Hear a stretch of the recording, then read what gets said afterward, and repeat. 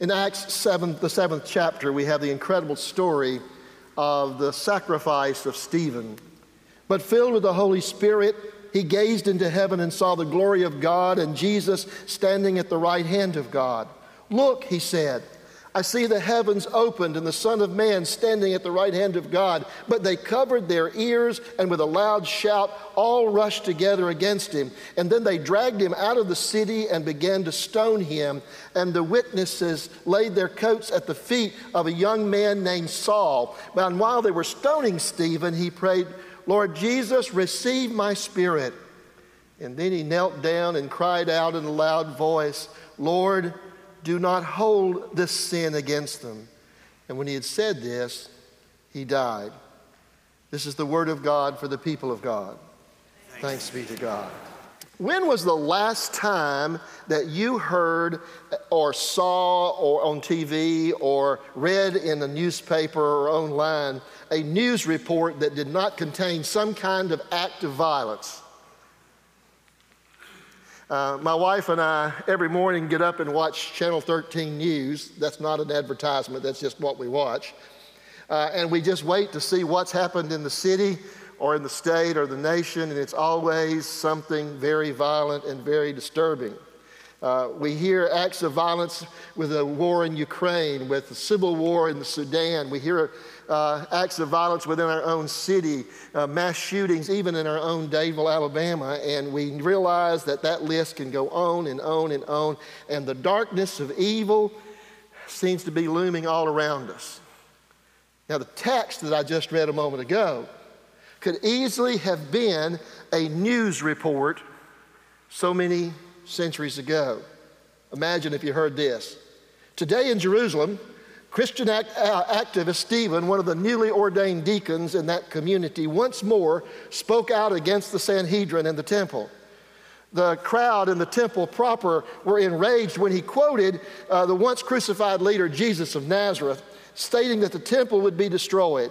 Upon being accused of this blasphemy, Stephen reached out and accused the leaders of the temple and the crowd surrounding him as the people who were really blaspheming God and the law. Angered by these accusations, the crowd dragged the young deacon outside the city and stoned him to death. Details at 11.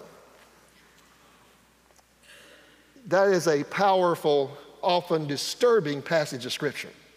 But it's also a news report we hear on a regular basis.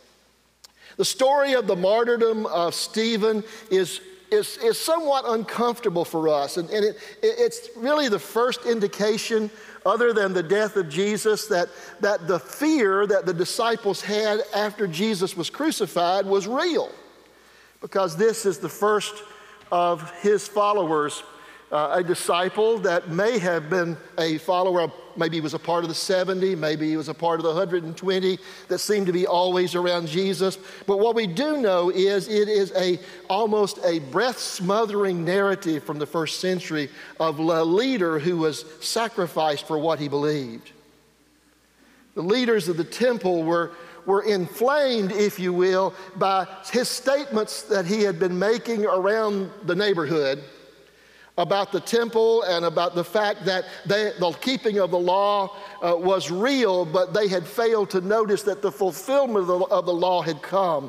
And because of their proclaimed spiritual arrogance in keeping the law, they had betrayed their own traditions and became a mob with stone-cold hearts over anger and pride and fear, and stoned a man to death. Now, Stephen's response to that mob is what we have today. Stephen's response to what happens, because he speaks out with courage and with faith, that response is what we have. And I suspect that there are many of us today that would have all experienced some dark challenges in our life that Stephen was about to face. Now, we may not have faced the opposition of a stoning. We may not have faced the opposition of someone dragging us out of a city, but we may have been faced by other dark challenges in our lives. Lives that take us through the valley of deep darkness, as the psalmist said in Psalm 23. I love that psalm, and I love the fact that, yes, it says that we walk through the valley of the shadow of death, but in Hebrew it actually says walk through the valley of deepest darkness. We have all walked through that valley of deep darkness in one way or another. Maybe it was loneliness, maybe it was the death of a friend, maybe it was the death of a loved one, maybe it was being challenged because we lost our jobs, because we lost someone close to us. Maybe it was a fear, a literal fear of violence. Whatever it may have been, we have walked through some dark valleys in our life. Yet Stephen, in the darkest valley of his life, still held on to his faith. He still held on to his faith.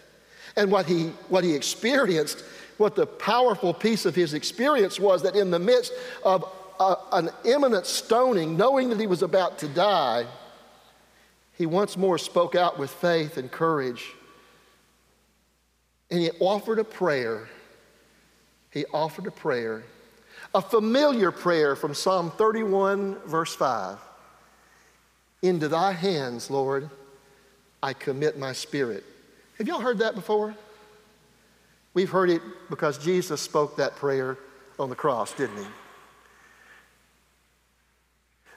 Stephen's faith was so strong. He was willing to speak the prayer to say, Lord, I see what's before me. I know what I'm facing. I know the dark valley I'm going to travel. And then he says, Lord, into your hands I commit my spirit. In the translation we read today, he says, Lord, receive my spirit. Receive my spirit. In a small and great way at the same time, with a small, simple phrase and a great faith, Paul, standing beside, watching Stephen, heard the words, Lord, I commit my spirit to you. And he saw an example of executed, stone-cold faith. Against stone-cold hearts that would destroy, he had a stone-cold faith that was so strong it could not be shaken. And he says, Lord, here I come. I believe so greatly, I commit myself to you. Now, just moments before that, as the mob had turned against Stephen, something amazing had happened.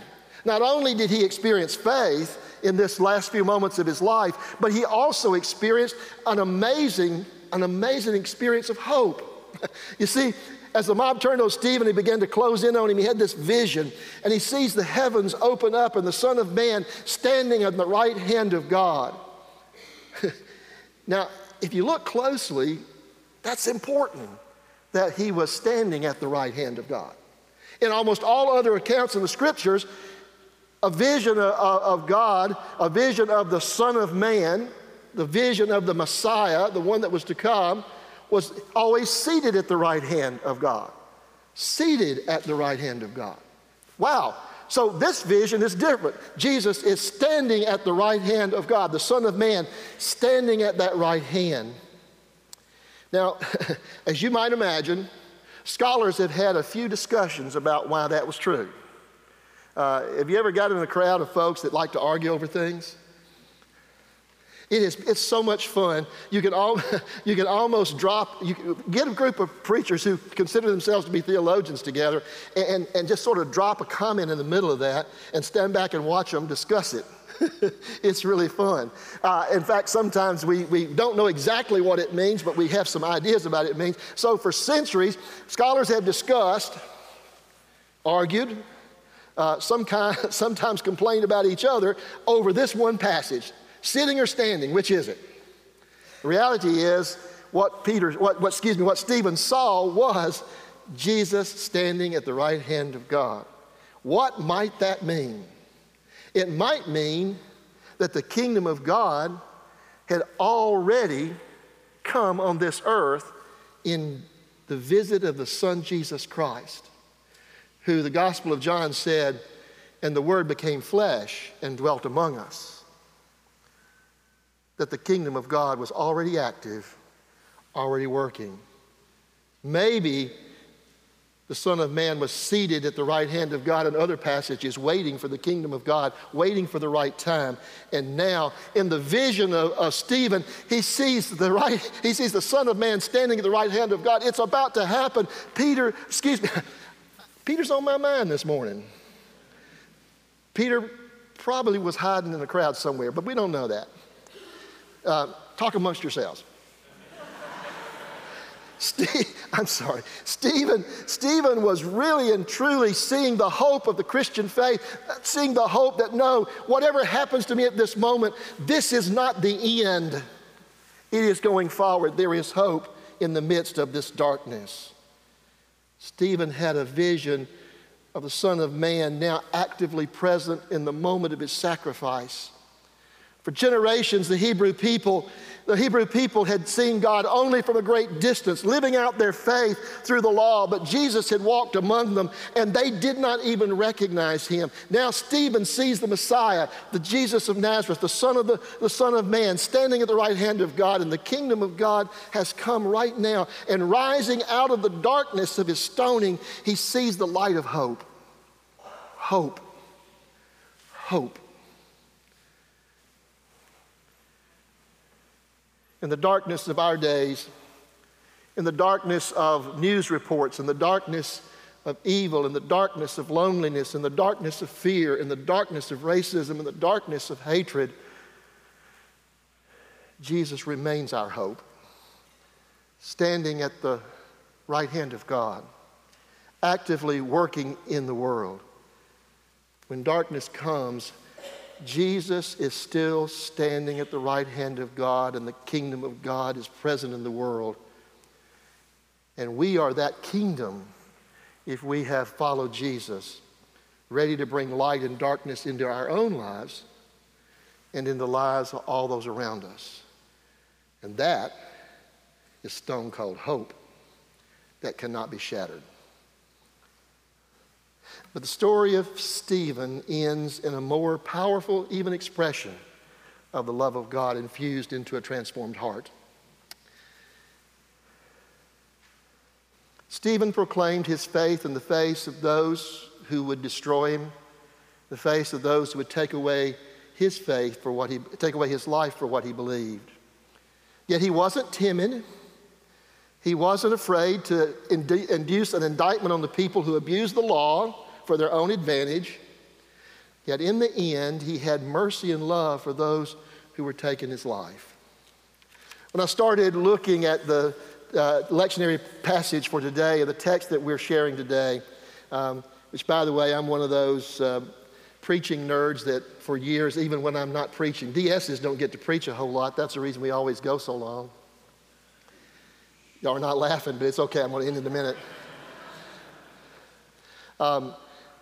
I still do the lectionary text research every week, and it's kind of a spiritual practice for me, and I love to do that. As I was reading through this text today early in this week, actually late last week and early this week, all of a sudden a memory popped in my mind. And the memory was one of those scholar discussions I talked about a moment ago. One of my advisors when I was in seminary was Roberta Bondi. At the end of our supervised ministry first year, she was being my advisor. She invited all of her students who she was advising to her house. We had been meeting as a group together. And we got there, we ate dinner, and after dinner, it was about this time of year, this passage of Scripture was coming up in the lectionary. And so she said, so what are you guys thinking about preaching this weekend? And everybody started talking about what they were preaching, and none of us were going to touch Stephen, because that makes folks uncomfortable. She said, well, what about Stephen? And so we started talking a little bit about it. She's the professor, we'll listen to her. And then she mentioned St. Augustine. St. Augustine wrote a whole lot about Stephen. But what he wrote about Stephen was an amazing, amazing thing. In the 4th century, he wrote these words: Stephen was savage against the Jews with his tongue, but gentle with them in his heart. He was scathing in his condemnation, but gentle in his heart. He was shouting at the same time loving. He was scathing and wanting them to be saved all at once. Stephen stood with great faith and saw a vision. But at the moment that he commits his life into the hands of God, he looks at the people and drops to his knees, the scripture says, and offered this prayer. Lord, do not hold this sin against them. And that was stone cold love. Saul was standing there in the crowd.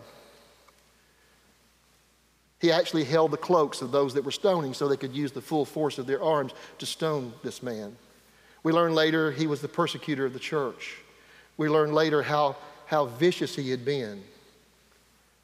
But for St. Augustine, he saw something else. He said, I do not know this for certain, but the words that Stephen spoke created a fissure, a crack in the stone-cold heart of a man called Saul that burst into light that blinded him on a road to Damascus so that he would see and know the love of our Christ. There is still darkness of hatred, fear, and evil in the world. There are still stone-cold hearts that need to be transformed into stone-cold faith, hope, and love. And here's the important part. We may have been put on this earth, you, myself, this wonderful choir, the staff, these kindergartners that just gathered here. We may have all been put on for the very purpose of living out our faith, hope, and love, so that one stone-cold heart out there in this world might be cracked with a fissure of the love of Christ and light of hope, so that they may know that Jesus loves them. In the name of the Father, and of the Son, and of the Holy Spirit. Amen. Hello, my name is Kevin Payne, and I'm the senior pastor here at Bluff Park United Methodist Church. Thank you for joining with us in our podcast of our worship celebration, the sermon this past week. I pray that you found it a blessing and that it enriched your life. If you are ever in our area and would like to join with us in person, we are located at 733 Valley Street here in Hoover, Alabama. Our service time is 10 a.m. and we would love to meet you. I pray you have a blessed week and hope to see you soon. Bye now.